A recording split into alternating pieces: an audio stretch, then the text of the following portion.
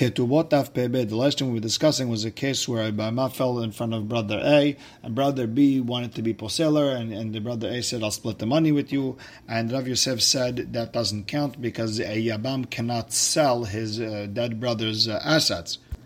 And Abaye wanted to understand from one of our earlier Mishnayot that if he sold it, the Avad does count. Rabbi Hanina bar Papi said halachas like Rav Yosef. Abaye tried to explain that it's wrong.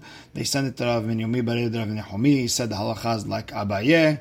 Unless Rav Yosef brought a proof. Rav Yosef tried to bring a proof from the story with a person who owed his brother money. Brother passed away. Yebama fell to him. He didn't want to give him back the money. He said, no, you have to give it back. You have to use that money and buy land, and that should be connected to the Yebama's Ketubah. And we end up saying that's not a Mishnah, because it has two stringencies, and we don't have two stringencies by Ketubot. And with that, we are starting Pe Bet Amud Aleph, 8 lines in, where you see the two dots. Sahu Gavra de Nafla le Yebama b'mata mahseya. So, brother passed away. His wife falls in front of brother B in the city called Mata Mahseya. And before he got the even chance to do a yibum, ba'ahuha lemifsela begitamine. Brother C wants to make her pasul. He wants to throw a get to her, so this way no one could do yibum with her.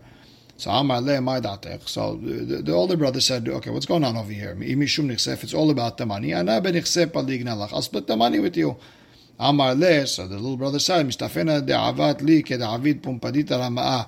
I'm scared you're going to do to me the way some Yabam did in Pumpadita, where he promised and he didn't do it. So Amar le, so the older brother said, Iba'et pelog lachnash. If that's your worry, take the money now. Let me just marry the girl. So Amar mor barav asher. Afagav dechiata Rav Dimi Amar Rabbi Yochanan. Even though when Rav Dimi came to Babel from Eretz Israel, he said in the name of Rabbi Yochanan, "Ha'omer l'chavero lech umshoch para zo." Even though a person who says to his friend, "Go pull this cow, acquire it," v'lo tiyeh kenuyeh lecha ela lecha shloshim yom, but it's not going to be acquired to you until 30 days from now. Lecha shloshim yom kana. He after 30 days it counts. He acquired it by pulling it 30 days ago. Bafilo omed be'agam. Even if after 30 days this cow is standing somewhere in the swamp, meaning not in the reshut of the person who owned it originally, still he's koneh with that pulling a month ago. And we're explaining that what this brother did now, by when he split the money now, it doesn't count.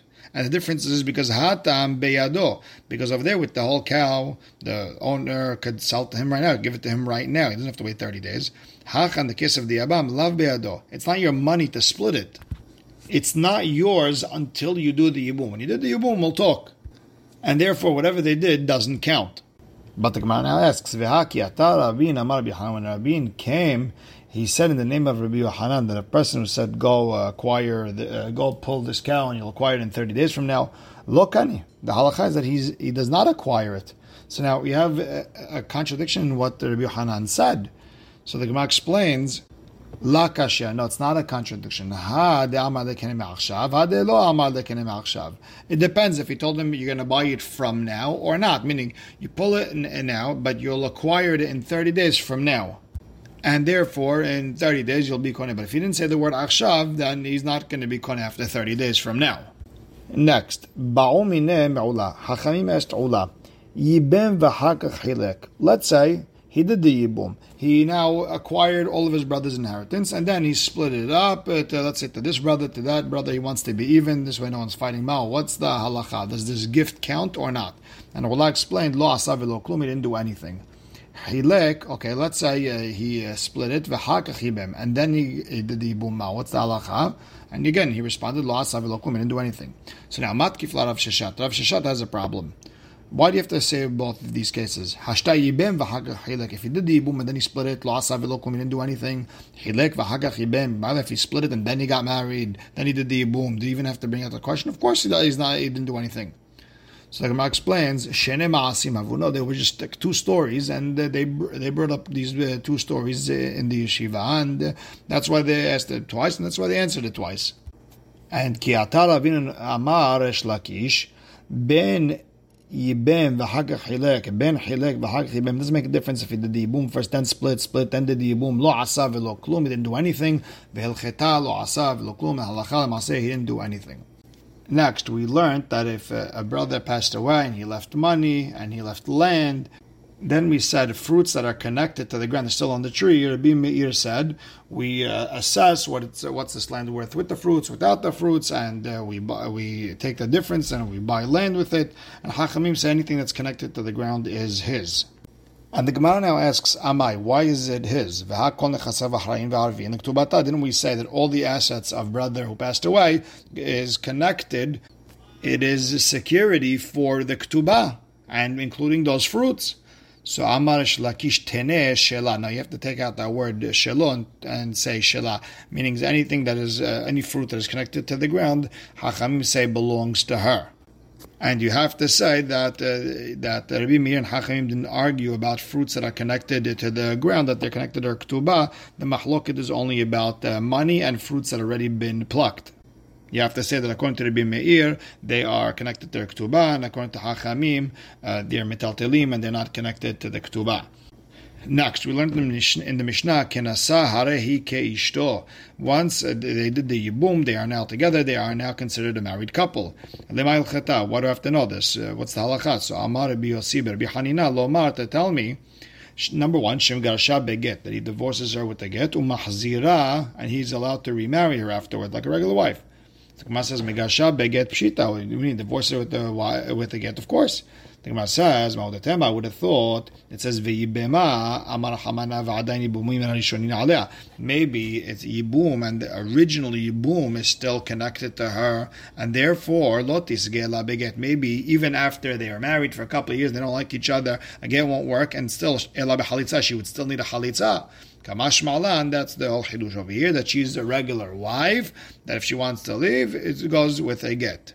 So now, okay, mahazira pshita. What do you mean? He's allowed to remarry her. Pashut, it's obvious. So the Gemara says, ma'odetema. I would have thought mitzvah that amar hamana ale avda. The mitzvah of Yibum that the Torah told him to do, he did. V'ashta tekum ale beisur ashtah. Okay, now that they got divorced, she goes back to being Eshetah, his brother's wife, and now they can't get married anymore. Meaning, once upon a time, you were allowed to. Once you got divorced, you go back to being brother-in-law, sister-in-law, and it's asur to get married. Kamash malan, that they're allowed to get remarried. Wait a second. Let's stop a second. Let's say it's asur for them to get remarried.